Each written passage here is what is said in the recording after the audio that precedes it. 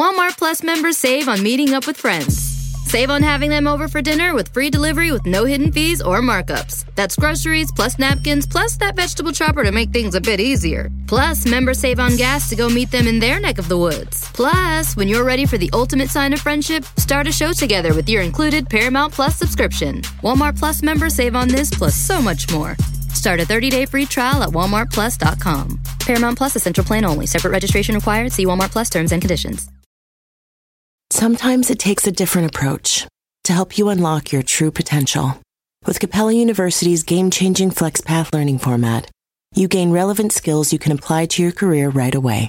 Earn your degree from an accredited university and be confident in the quality of your education. Imagine your future differently at capella.edu. Capella University is accredited by the Higher Learning Commission. Learn more at capella.edu/accreditation. Grammar Girl here. I'm Mignon Fogarty, and this week I have a quick and dirty tip about whether you need a hyphen in the word ebook. A meaty middle by Neil Whitman about really weird sentences that are still grammatical. And finally, a tidbit by Neil about the word minion and how its meaning is changing.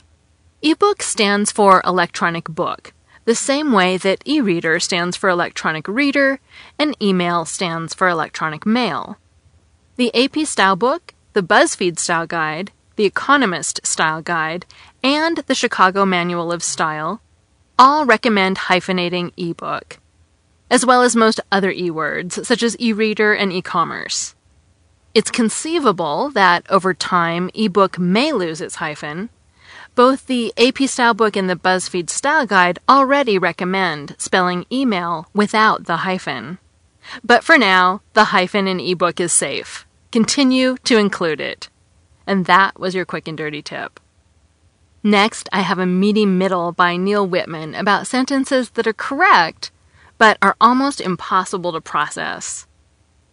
A few episodes back, in one of the tidbit segments, we explained the so-called buffalo sentence, a grammatical English sentence composed entirely of the word buffalo.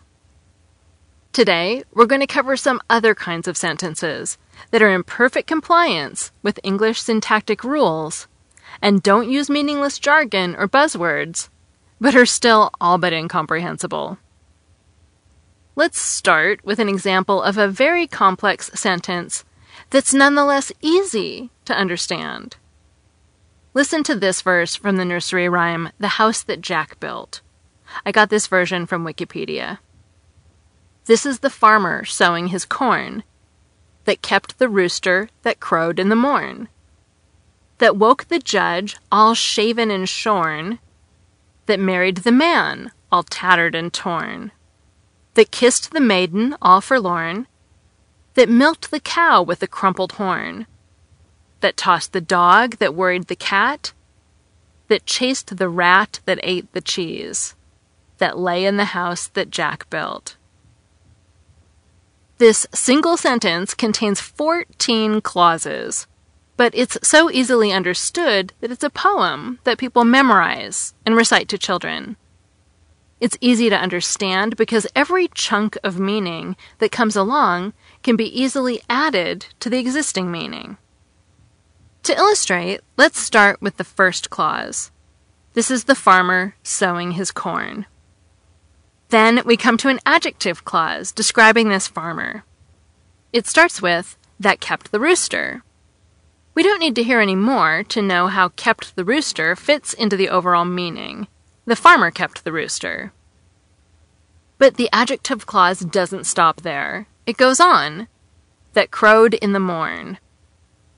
Again, we don't need to hear any more before we can fit that crowed in the morn into the bigger picture. The farmer kept the rooster, and the rooster crowed. The adjective goes on still further. In fact, the entire rest of the verse is all part of one huge adjective clause that begins with that kept the rooster. Inside it, there are noun phrases and smaller adjective clauses describing those noun phrases, and so on. But if you diagram it out, it's all one long-winded adjective clause that ultimately relates a lot of information to the farmer. Now, though, think about that final noun phrase. The one that's also the title of the nursery rhyme, The House That Jack Built. The adjective clause here, that Jack built, has a subject, Jack. So we can't fit the house into this clause yet. We have to wait to hear the verb built, and then we know how the house fits in. It functions as the missing direct object of built. In other words, this final adjective clause is an object-oriented adjective clause. All the others were subject-oriented. If we try to string together 14 object-oriented adjective clauses into one big clause, it's impossible. Even doing it with just 3 is enough to leave most of us scratching our heads. We'll start with the rat that ate the cheese. But instead of focusing on the rat, let's focus on the cheese and say, the cheese that the rat ate. Now let's talk about the cat that chased the rat. But instead of focusing on the cat, we'll focus on the rat and say, the rat that the cat chased. Finally, let's do the same thing with the dog that worried the cat. Instead of focusing on the dog, we'll focus on the cat and say, the cat that the dog worried. So far, all the object-oriented adjective clauses are easy enough to get. But now let's put them all together, step by step. Step 1. This is the cheese that the rat ate. Step 2. This is the cheese that the rat that the cat chased ate. And step 3. This is the cheese that the rat, that the cat, that the dog worried, chased, ate. That last step is where I completely lose track, even though I know what the sentence is supposed to mean. It gets even worse if I take out the reflexive pronouns. Although I can make sense of, this is the cheese the rat ate, the sentence, this is the cheese the rat, the cat, the dog worried, chased, ate, sounds like a disconnected series of noun phrases and verbs. The adjective clause begins right after the cheese, but you have to wait until the entire end of the very end of the sentence to hear ate, before you know what the rat did to the cheese. Food writer Michael Pollan has used the same kind of hard-to-process nested adjective clause in a couple of his books. You're probably familiar with the saying, you are what you eat. But Pollan takes it to the next level. If you eat animals, then you're eating things that also eat. Or at least they did before they were killed to become your food. So, by the transitive property, if you eat animals, you are what those animals eat. This is the thought that Pollan expresses in a section title in his book, The Omnivore's Dilemma. You are what you eat, eats. What eat eats? Pollan's example isn't impossibly difficult. It's just difficult enough to force the reader to stop and think about what Pollan is saying, which is what he wants the reader to do.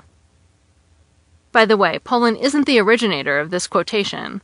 I also found it on page 80 of the 1985 novel Dreams of Sleep by Josephine Humphreys.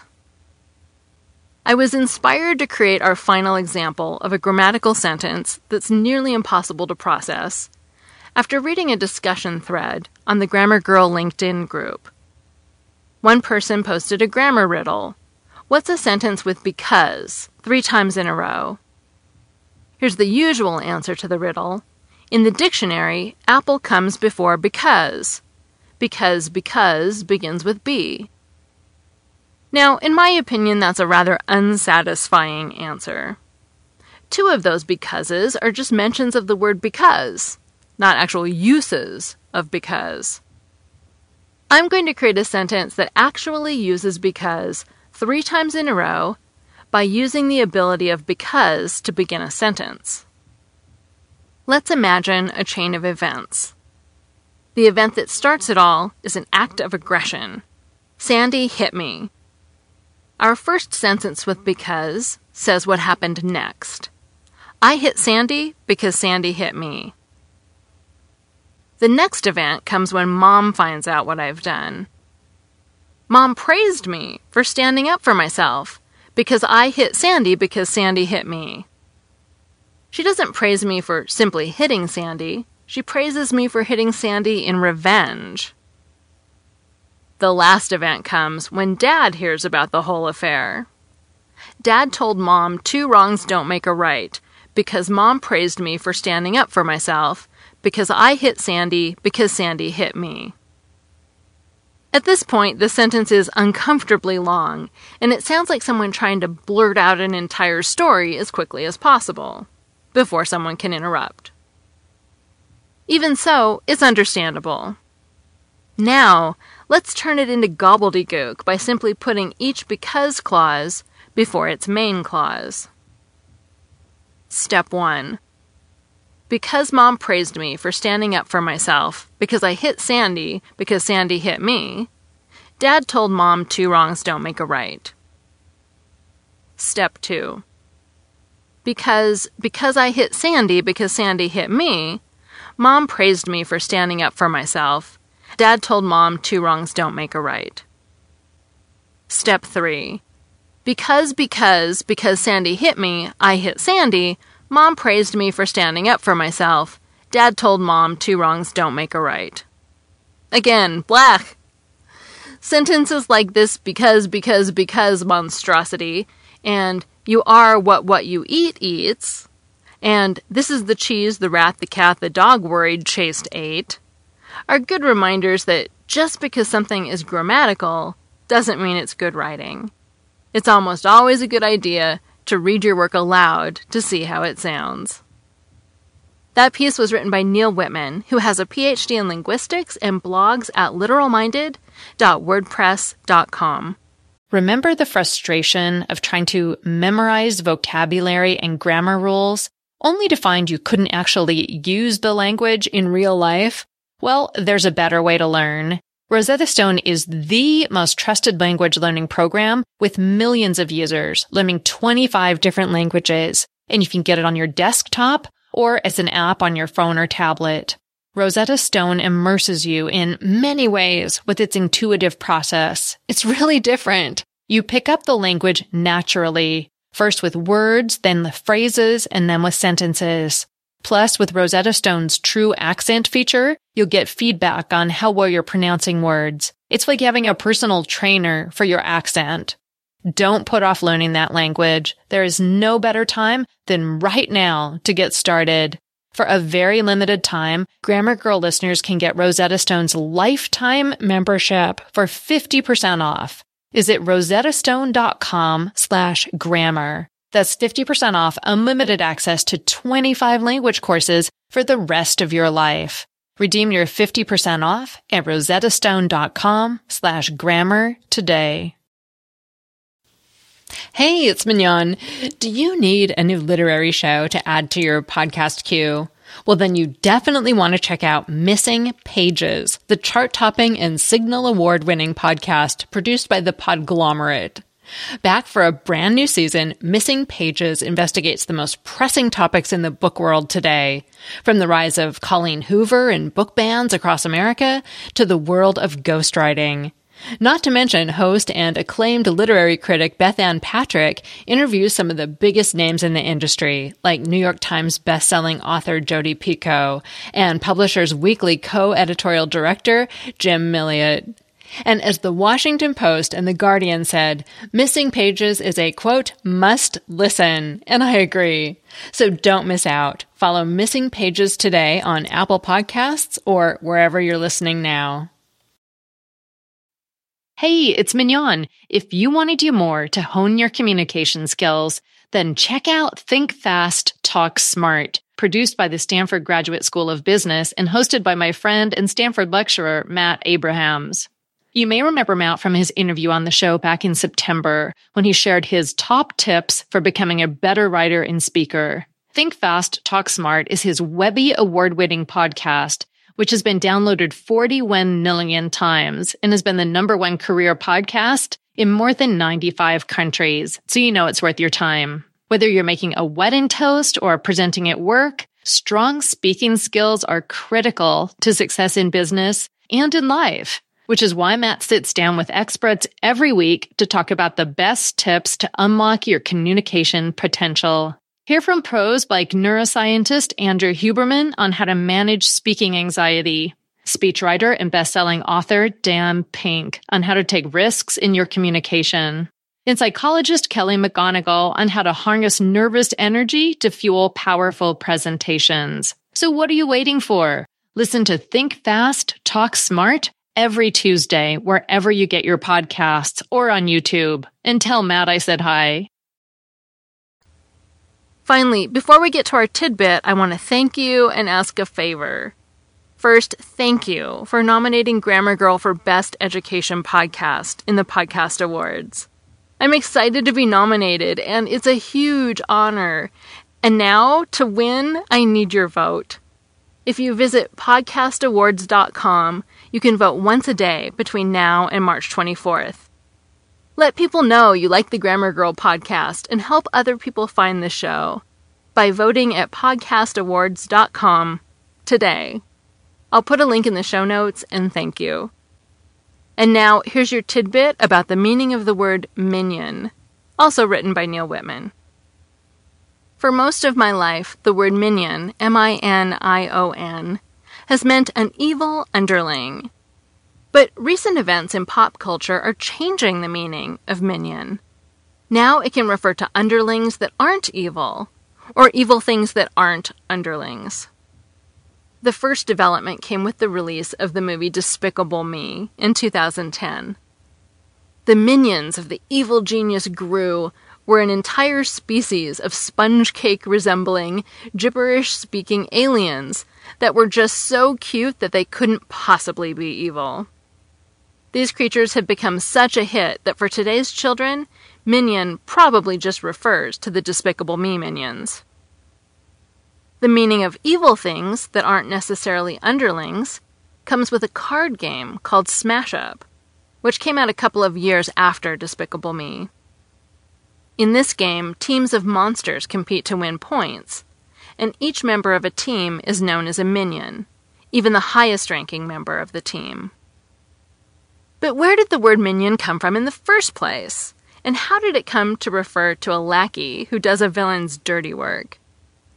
According to the Oxford English Dictionary, minion was borrowed from Middle French in the early 1500s, from a word that meant a lover or someone's favorite. Later, it lost the meaning of favorite and just came to mean a follower or an underling. The story doesn't end there, though. The word was borrowed again from French into English in the 1600s. This time as an adjective meaning small, delicate, and graceful. This time it kept its original spelling, M-I-G-N-O-N, and it's pronounced somewhat differently, as mignon. And I'm Mignon Fogarty, and that was your cute tidbit for the week. And in case you're wondering, I'll add that I was named after a flower called the mignonette. It was my great-great-grandmother's favorite flower. She named her daughter Mignonette, and it became a family name and got shortened over generations to just Mignon. Thanks again to Neil for writing that second piece this week. It's midterm week, and boy do I appreciate the help. That's all. Thanks for listening. Hey, it's Mignon. If you want to do more to hone your communication skills, then check out Think Fast, Talk Smart, produced by the Stanford Graduate School of Business and hosted by my friend and Stanford lecturer, Matt Abrahams. You may remember Matt from his interview on the show back in September when he shared his top tips for becoming a better writer and speaker. Think Fast, Talk Smart is his Webby award-winning podcast, which has been downloaded 41 million times and has been the #1 career podcast in more than 95 countries, so you know it's worth your time. Whether you're making a wedding toast or presenting at work, strong speaking skills are critical to success in business and in life, which is why Matt sits down with experts every week to talk about the best tips to unlock your communication potential. Hear from pros like neuroscientist Andrew Huberman on how to manage speaking anxiety, speechwriter and best-selling author Dan Pink on how to take risks in your communication, and psychologist Kelly McGonigal on how to harness nervous energy to fuel powerful presentations. So what are you waiting for? Listen to Think Fast, Talk Smart every Tuesday, wherever you get your podcasts or on YouTube. And tell Matt I said hi.